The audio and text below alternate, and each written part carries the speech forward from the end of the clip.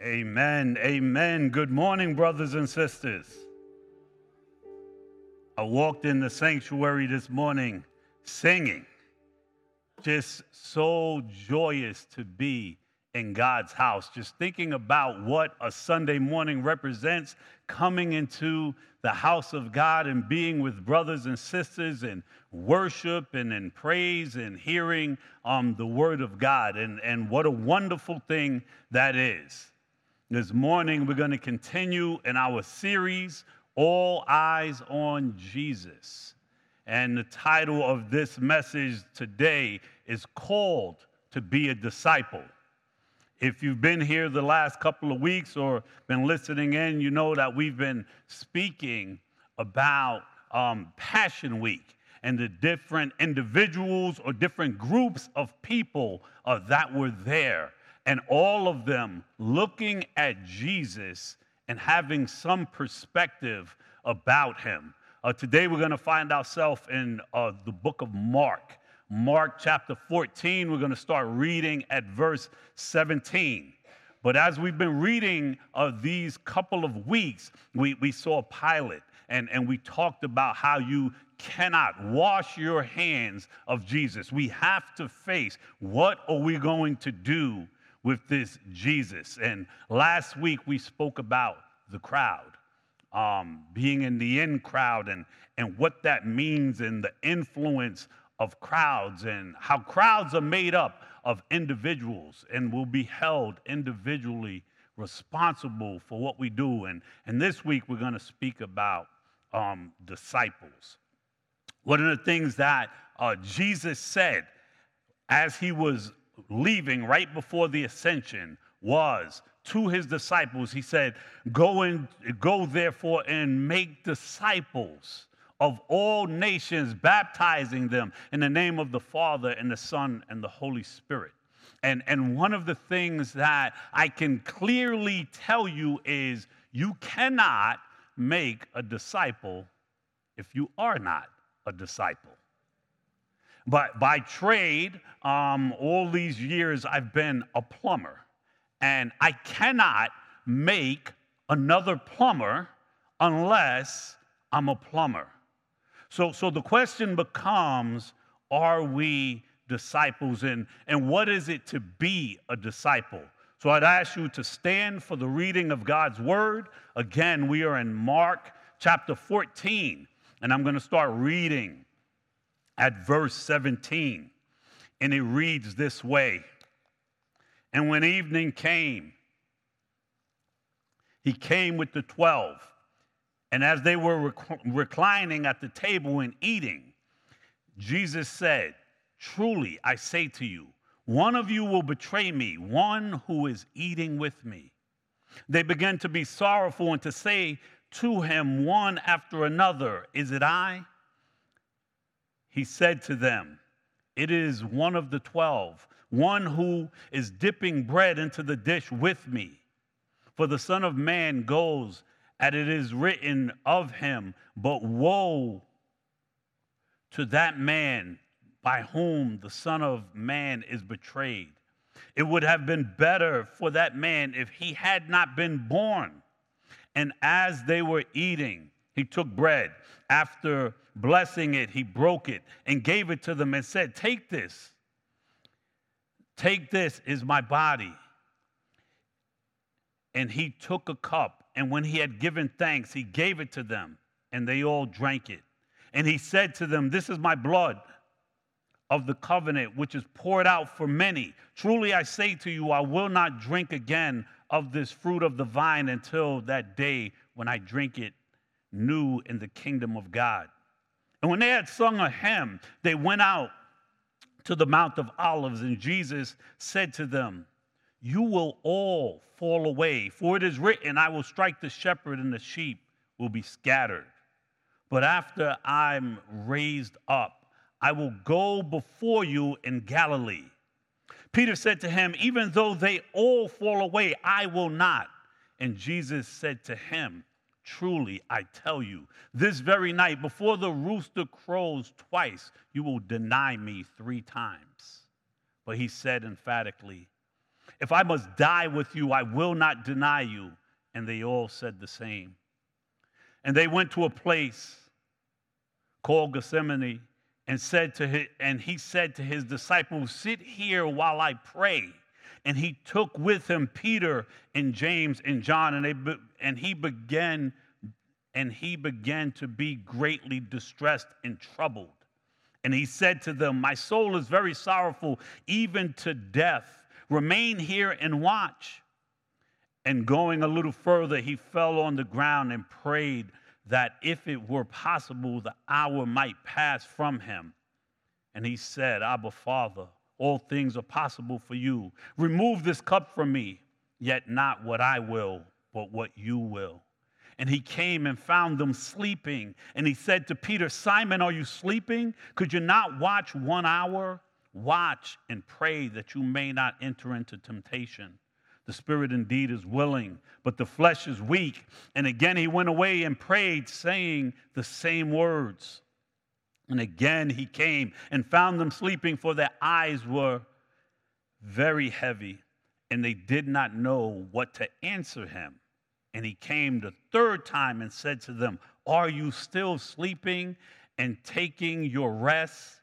It is enough. The hour has come. The Son of Man is betrayed into the hands of sinners. Rise, let us be going. See, my betrayer is at hand. Father, we thank you for your word, Lord, and we thank you how when you give us your word so often, it is in narrative form. It's in the form of a story, not just any story, but events that have taken place in history. And we can all so identify with that, Lord, because our lives are a narrative. There are pieces of history that has happened with us, and you being in the midst of all of that. And we have very defined moments in our lives of things that you've done, experiences that we've had, and we place all of those things before you, Lord, as we go into your word, Father, that has power to save, Lord. We thank you, Father, for the presence of the Holy Spirit, Lord, that does a work in hearts, Lord. And we pray this day that we would leave here different than we came in, that we would understand, Father, through these narratives, through the power of your living word, Father, what it means for us and how we are to relate to you, understanding who you are, who we are, and how to live out what you've called us to live out. So we present ourselves to you this day with great expectation and say, have your way. In Jesus' precious name we pray. Amen. You may be seated. So one of the things that I used to think about often was these 12 guys walking around with Jesus.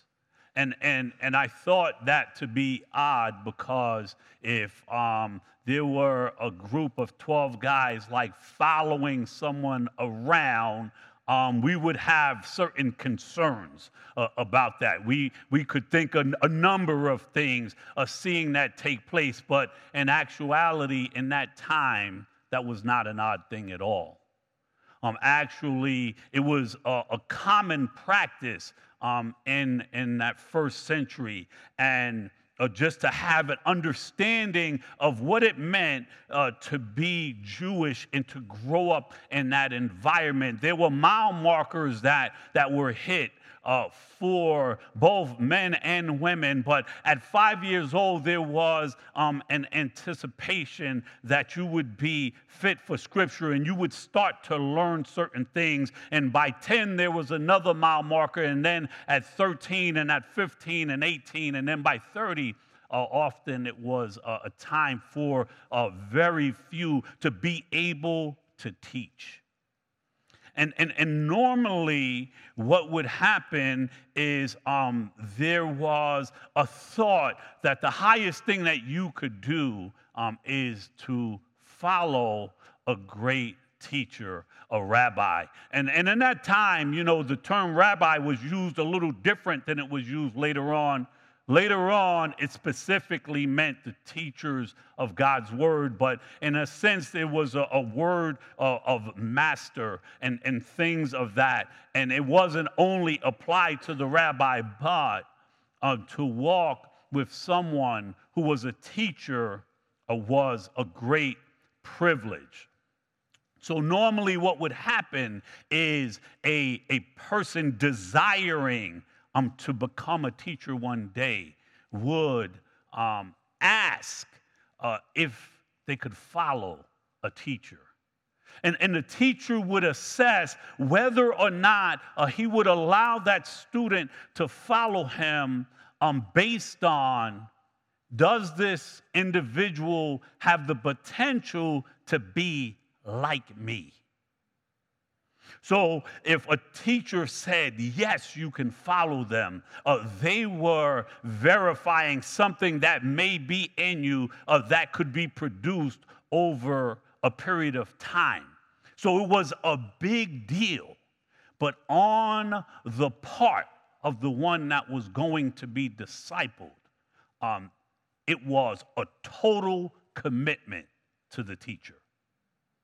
It was total devotion to the rabbi and spending all of your time listening and observing the teacher to know how to understand Scripture and how to put it into practice. That was the way things were taught, and people had Scripture memorized, and those mile markers that started from they were very young. So there were a group of Jewish people that knew very well the Scriptures. They knew it so well that a way of teaching would be, a teacher would say one part of something. There's often where Jesus made a statement, but because people knew the Scriptures and what the surrounding context and the Scripture to follow meant, they understood more than just that little statement. It was to that degree. I fear that is very much lost in the church.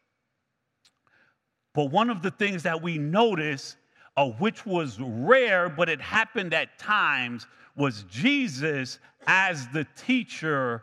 Others didn't come and ask him if they could follow him. He picked them. He picked his disciples. And they were to be with him. They were to follow him. They were to live by his teachings, and they were to imitate his actions. Not only were they to do that, once he picked them and they decided and they came and followed him, everything else in life became secondary. He chose them to be with him so they could be more like him. How did he pick these 12 men? They were handpicked. And we see different places in the Scripture where that took place. One of them being in Luke chapter 5. And it says, starting in verse 1, on one occasion while the crowd was pressing in on him to hear the words of God, he was standing by the lake of Gerasene, and he saw two boats by the lake, but the fishermen had gone out of them and were washing their nets. Getting into one of the boats, which was Simon's, he asked him to put out a little from the land. And he sat down and taught the people from the boat. And when he was finished speaking, he said to Simon, put out into the deep and let down your nets for a catch. And Simon answered, Master, we toiled all night and took nothing. But at your word, I will let down the nets. And when they had done this, they enclosed a large number of fish, and their nets were breaking. They signaled to their partners to get the other boat to come and help them. And they came and filled both the boats so that it began to sink. But when Simon Peter saw it, he fell down at Jesus' knees, saying, Depart from me, for I am a sinful man, O Lord. And he and all who were with him were astonished at the catch of fish that they had taken. And so also was James and John, son of Zebedee, who were partners with Simon. And Jesus said to Simon, do not be afraid, for now on you will be catching men.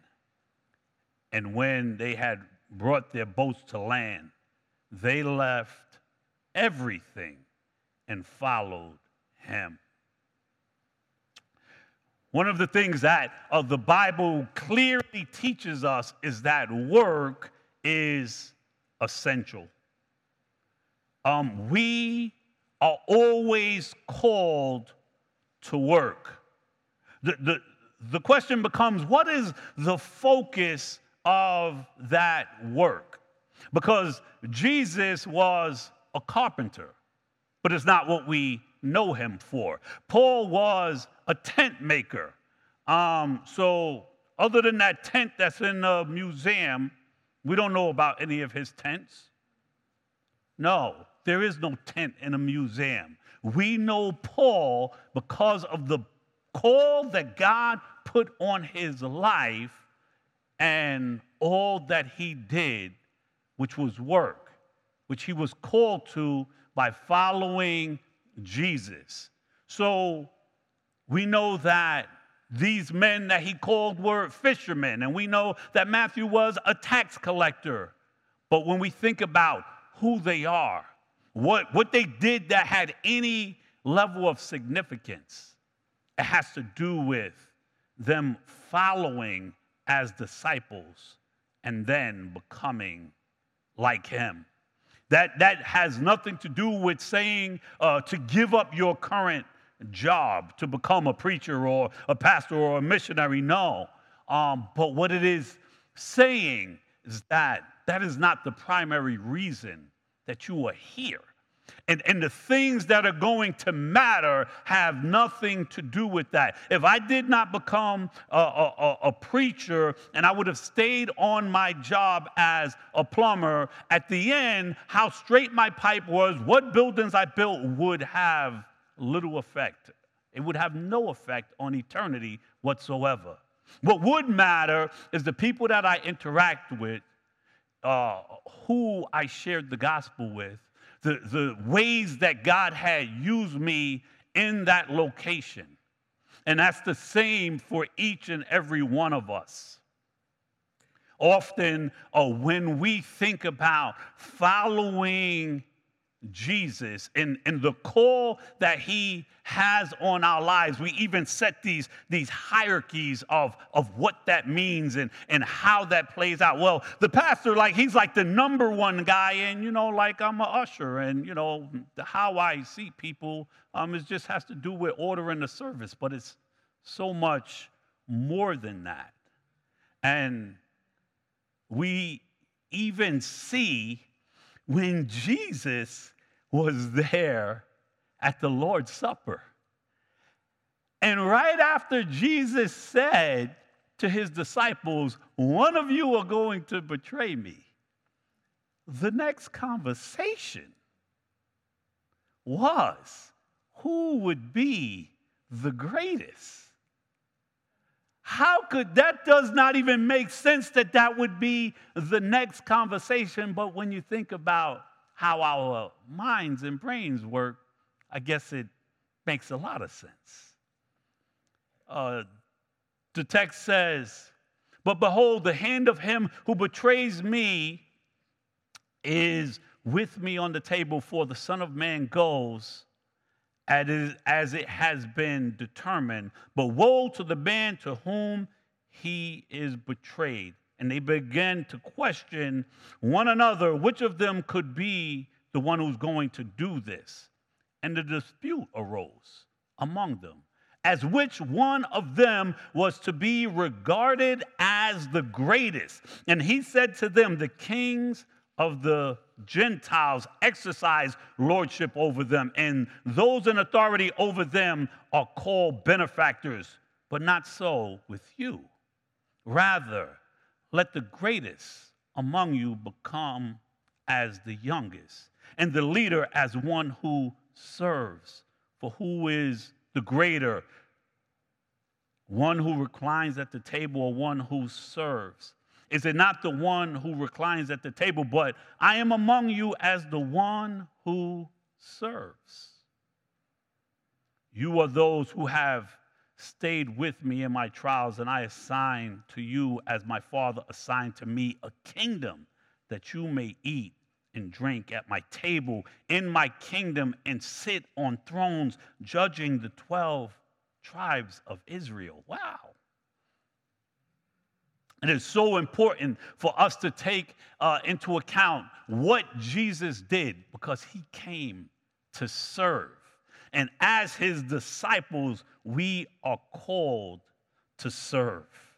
You know, it is not easy to be a disciple of Jesus. He never said it was going to be easy, but there is nothing else in life that matters. There is nothing else in life that is important.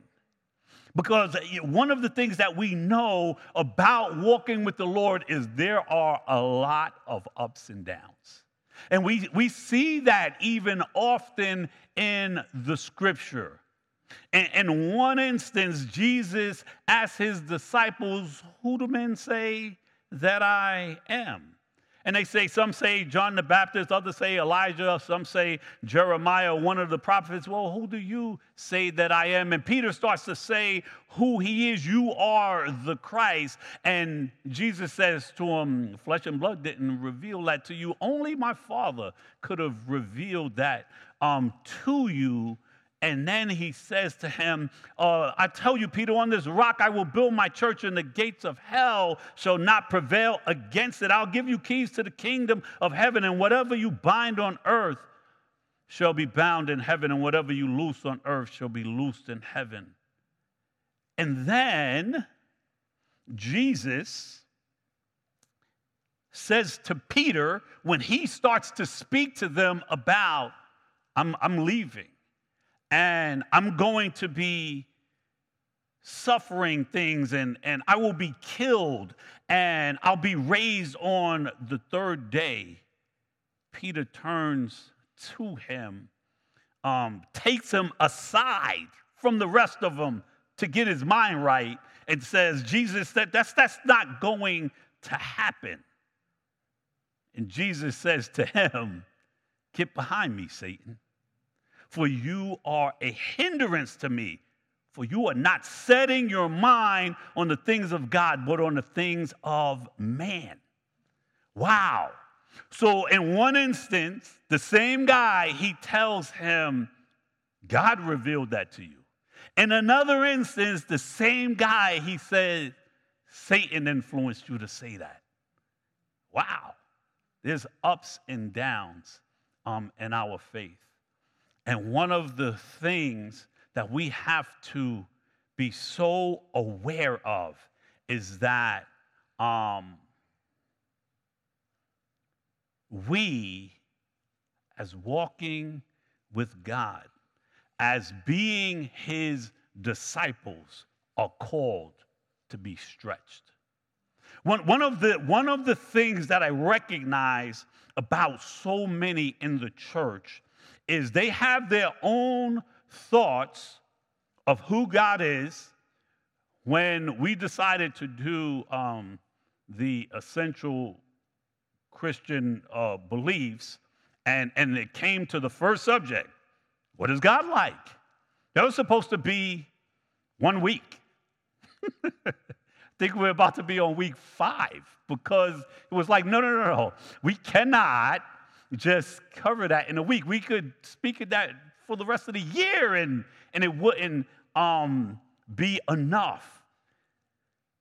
The thing is, people have these thoughts about who God is from either tradition or what they've read or what they've been told, and anything that's said to them that challenges them outside of what they already believe, they talk about how they feel.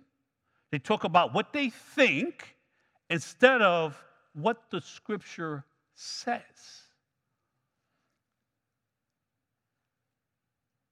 Peter received revelation from God, you are the Christ. That was supernatural. And then at the same time, he was influenced by the enemy to use what he thought or what he felt over and above what the word says, because Jesus is the word become flesh. Now, Jesus said something. He pulls Jesus aside and says, no. We do that often. The Bible says what it says, and it doesn't usually say it in one place. No, it says it here, and it says it here, and it says it here, and it says it here. And if you're going to be a disciple, what you say, what you think, how you feel does not matter. What does God say? What does his word say? Everything's not going to always make sense in your small mind and my small mind, but if God said it, that's what it is. And if you can't rationalize that in your mind, does not make it not true. See, because these disciples, those that walked with these teachers, submitted to what was being said. Everything else became secondary. I'm not only going to hear him, I'm going to emulate everything he does. That's how carefully they studied these rabbis that they followed. And we call ourselves disciples. And when we don't like something, whether the preacher said it, reading it in scripture, and then they say to themselves, I don't interpret it that way because I'm not accepting that because of what I've been taught or what I think, or I don't want to be challenged on this. It's what the word says. Wrestle with that.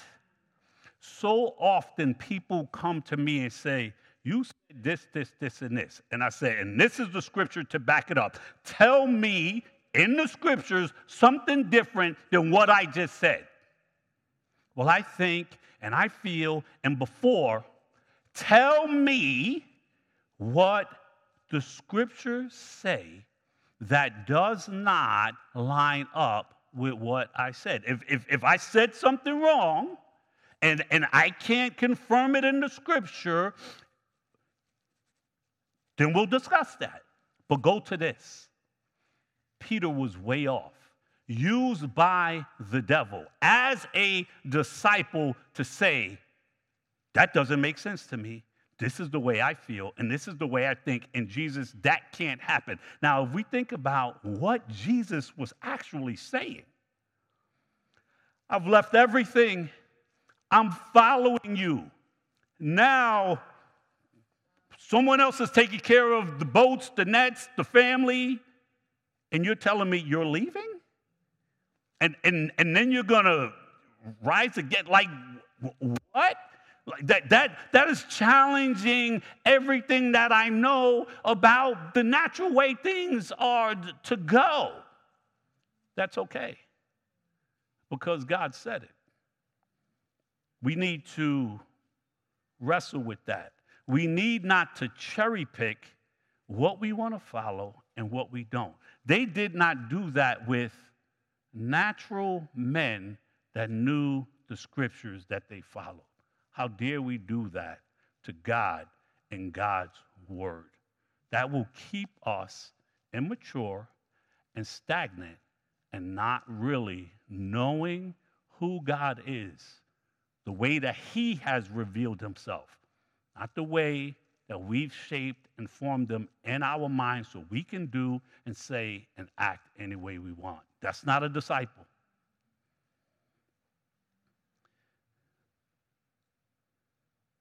God is always building his people.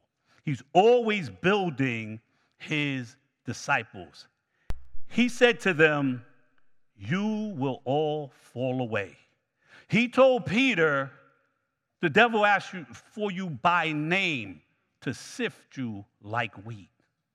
But when you come back from that, strengthen your brothers. When that process is over, God is always building his people. He told them, you will all fall away, for it is written, I will strike the shepherd and the sheep will be scattered. But after I am raised up, I will go before you in Galilee. And Jesus said to them, you all fall away, for it is written. When we face all of these things in our lives, recognize he's building something. Just like when we spoke about Job and how God used those events for Job to come to the place to say, I heard about you. I read about you. Now I've seen you. Now I know. And that's what he is doing in us. So God is always allowing things in our lives that he is using as tools to make you more like Christ. He chose them to be with him so they would be like him. He chose you to be with him so you will be like him. And these spiritual battles, they're fought on our knees. They're fought on our knees. One of the reasons why Pastor Angelo, when he made announcements, was expounding on come out on Wednesdays. I used to work in a city. So Wednesdays is a tough day because it's like the middle of the week. And coming from here to the city, I used to get up at 4 o'clock in the morning. So that's very difficult. I understand that. But the best you can, come out on Wednesdays because the spiritual battle is fought on our knees. And it says something when we don't come to pray.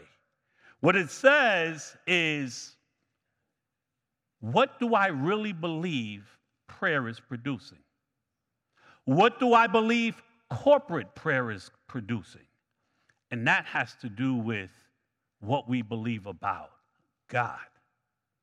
Listen, I was happy when a couple of Wednesdays ago we had a worship night. And it was about this many people here. Not this many people here on a Wednesday night for prayer. That doesn't mean the next time we have a worship night, I haven't been to prayer, so I remember he put us on blast, so I'm not going to say it. I'm not going to come. No. All I'm saying is, if something seems a little bit more where it's like performance-based, even though our corporate worship together has nothing to do with that, but, we are engaged in a certain type of experience, and we're willing to do that, but then when it comes to us being on our knees, which is the engine behind everything that happens in God's economy, and we don't place that as value, that we never come out to those things, there's something wrong with that. Jesus tells them that, hey, you come and pray.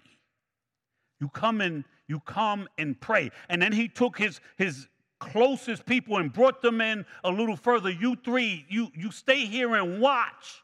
You watch. And I'm going to go over there and pray. And he comes back in their sleep. And he comes back again in their sleep. And he says to them, not like, hey, I needed you to pray for me. He said, so that you will not fall into temptation. And that time came and that time went. It's funny because when it came to, I'm going to do something physical, right? Oh, Jesus, you're going to die, I'll die with you. That wasn't going to happen. And he let them know that that wasn't going to happen. But the battle he asked them to engage in as disciples, hit your knees, pray, because it matters. That part was not done. But the beautiful thing about this is, although Jesus said those things, he also said to them, I will go before you into Galilee. They were going to be filled with the Holy Spirit. In John 14, starting at verse 15, he says, if you love me, you will keep my commandments. And I will ask the Father, and he will give you another helper to be with you forever. Even the Spirit of truth, whom the world cannot receive, because it neither sees him nor knows him.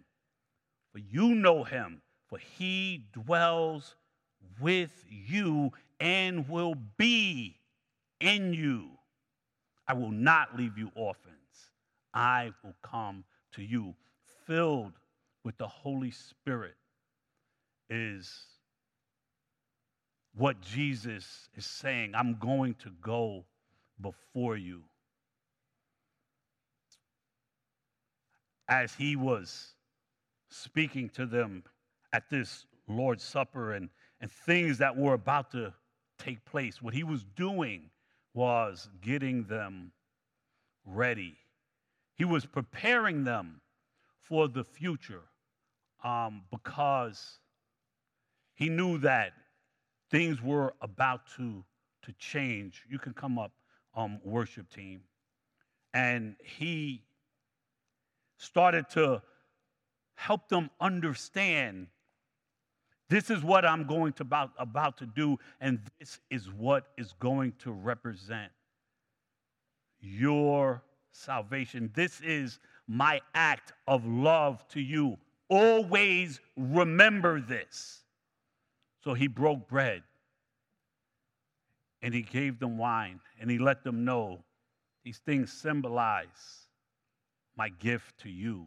These things symbolize my body, my blood, which is shed for many, that they would be saved, that we would be justified, that we would be God's children. We're going to partake in communion. But before we do that, communion is for the believer, is for the disciples, and we always want to approach God with a great reverence and remembering and appreciating all that he has done for us, and we all fall short of the glory of God, and we all need to be in a place where we're coming to him and we're repenting, we're coming into him, we're coming to him, asking him to search our hearts and to go into different rooms, some that we may have had closed off. So before we partake in communion together as a family, just hear this song and spend some time just you and the Lord, making sure you're approaching him with clean hands and a pure heart. And then we'll come and take communion together. Amen, family? The text we read says, as they were eating, he took bread. And after blessing it, he broke it and gave it to them and said, take, this is my body. Let's eat together, family.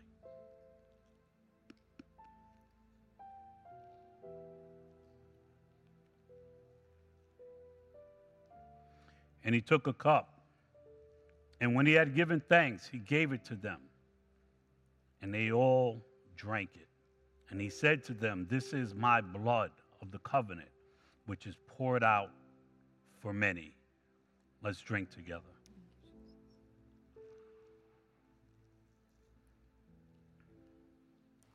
Jesus picked his disciples. They were to be with him. They were to follow him. They were to live by his teachings, imitate his actions. And everything else was secondary. And he chose them to be with him so that they could be like him. When these rabbis believed that their disciples, their students, were prepared to be like them, they would commission them for them to become disciple makers. What they were saying is, as far as possible, you are like me. So now that you are like me, go and make people like you, which means they will be like me. We are God's people.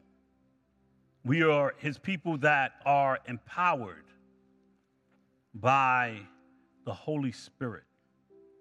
And we don't have Jesus's divine nature. We have not lived a perfect life, but by the power of the Holy Spirit, we can speak his words and we can imitate his actions.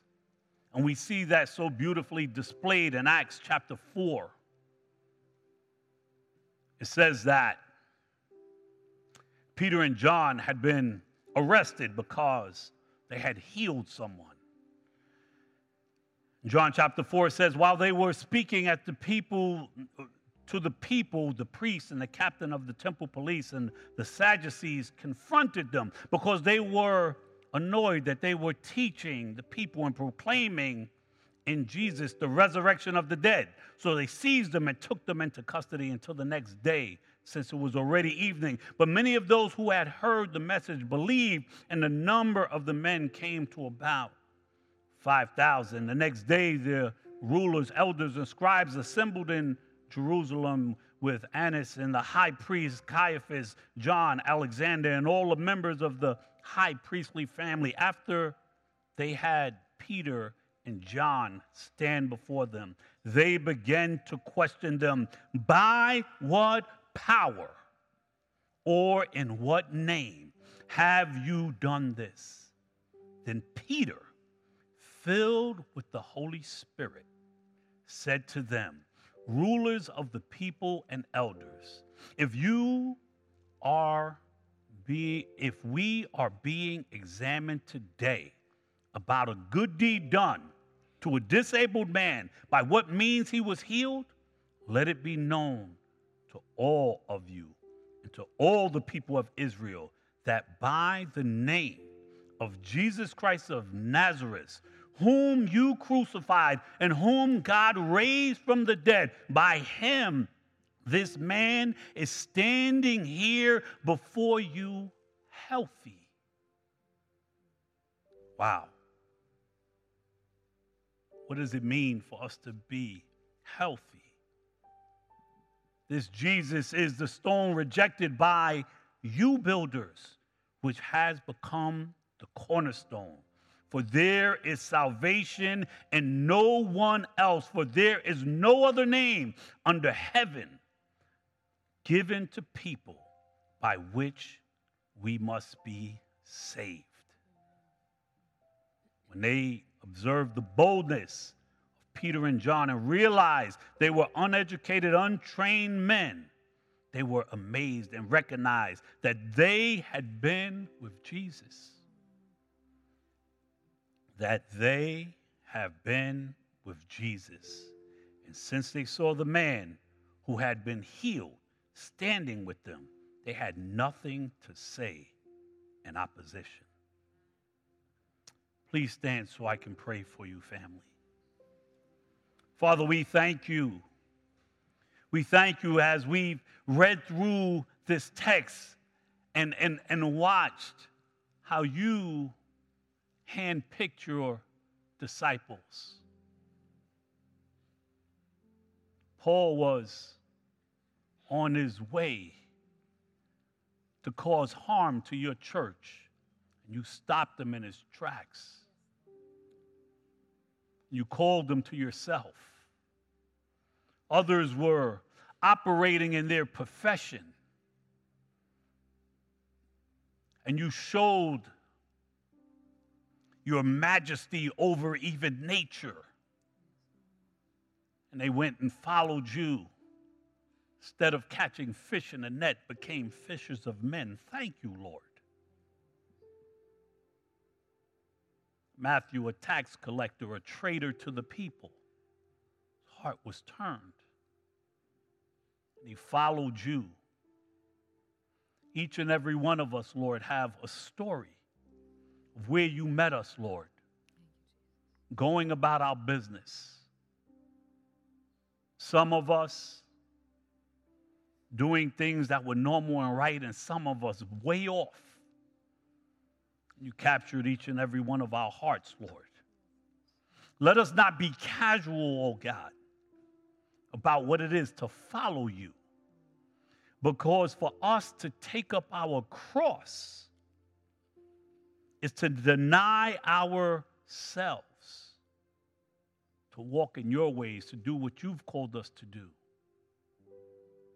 Because you have truly chosen us so you could be with us, that we could be like you, carrying out your work, Lord.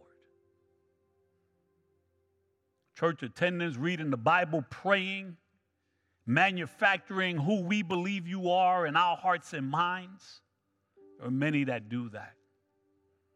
Many that even speak things in your name and will stand before you on that day, claim that they've done those things in your name, and you will say to them, I never knew you. We want to be your disciples, Lord, following you, imitating you with all of our hearts, Lord. So we present ourselves to you, Lord. Whatever you called us to be, a tent maker, a fisherman, a tax collector, that it would be for your glory, Lord, that we would walk in your ways, Lord, that we'd want to be changed, that we would observe so closely, Lord, that we would accept challenges in what we think about you. You are the most complex being in the universe. For any of us to just claim we know everything there is to know about you is impossible, God. But help us to truly seek your face, to read your word, to walk in your ways, Lord. So when we say we are a disciple of Christ, other people can look at us and see the evidence in our lives, Lord. That we would continue to grow in our faith because eternity is at stake. Ours, Lord. And those that you have called us to be instruments in your hands. Let us never not have a desire to grow and learn, recognizing who you are. We thank you. When we were unaware, when we were dead in our trespasses and sins, that you called us, Lord, pulling us out of the miry clay and placing our feet on solid ground. And we thank you, Father, that you are not done, but we can have a confidence that he who begun a good work in us will bring it to completion in the day of Christ Jesus. Thank you for that, Lord. Be glorified in each one. In Jesus' name, amen and amen.